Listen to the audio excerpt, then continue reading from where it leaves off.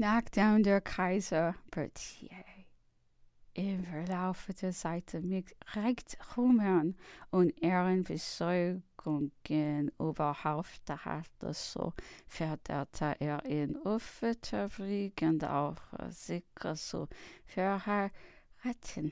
Berthier widerstand beständig, nur Madame Visconti konnte ihn, wie er sagte, glücklich machen.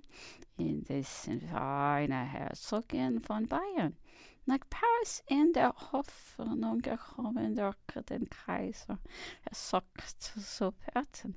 Der Sohn der Madame Visconti machte dort Bekanntschaft mit ihr. Madame Visconti glaubte, hoffte, gescheit zu handeln und an den Glück ihres Sohnes zu arbeiten, wenn sie ihren Liebhaber verheiratete.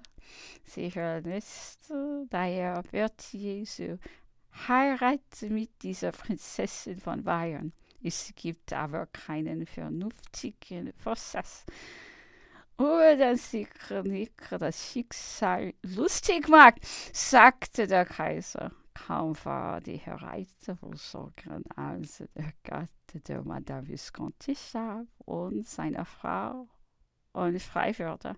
Diese war sowohl für sie als für Berthier ein wahrer Streik der Verzweiflung. Sie waren untertroffen. Berthier kam weinend zum Kaiser, der ihn spazieren schickte. Welches Unglück für ihn, sagte er mit etwas mehr Standhaftigkeit, wäre Madame Visconti seine Gattin geworden.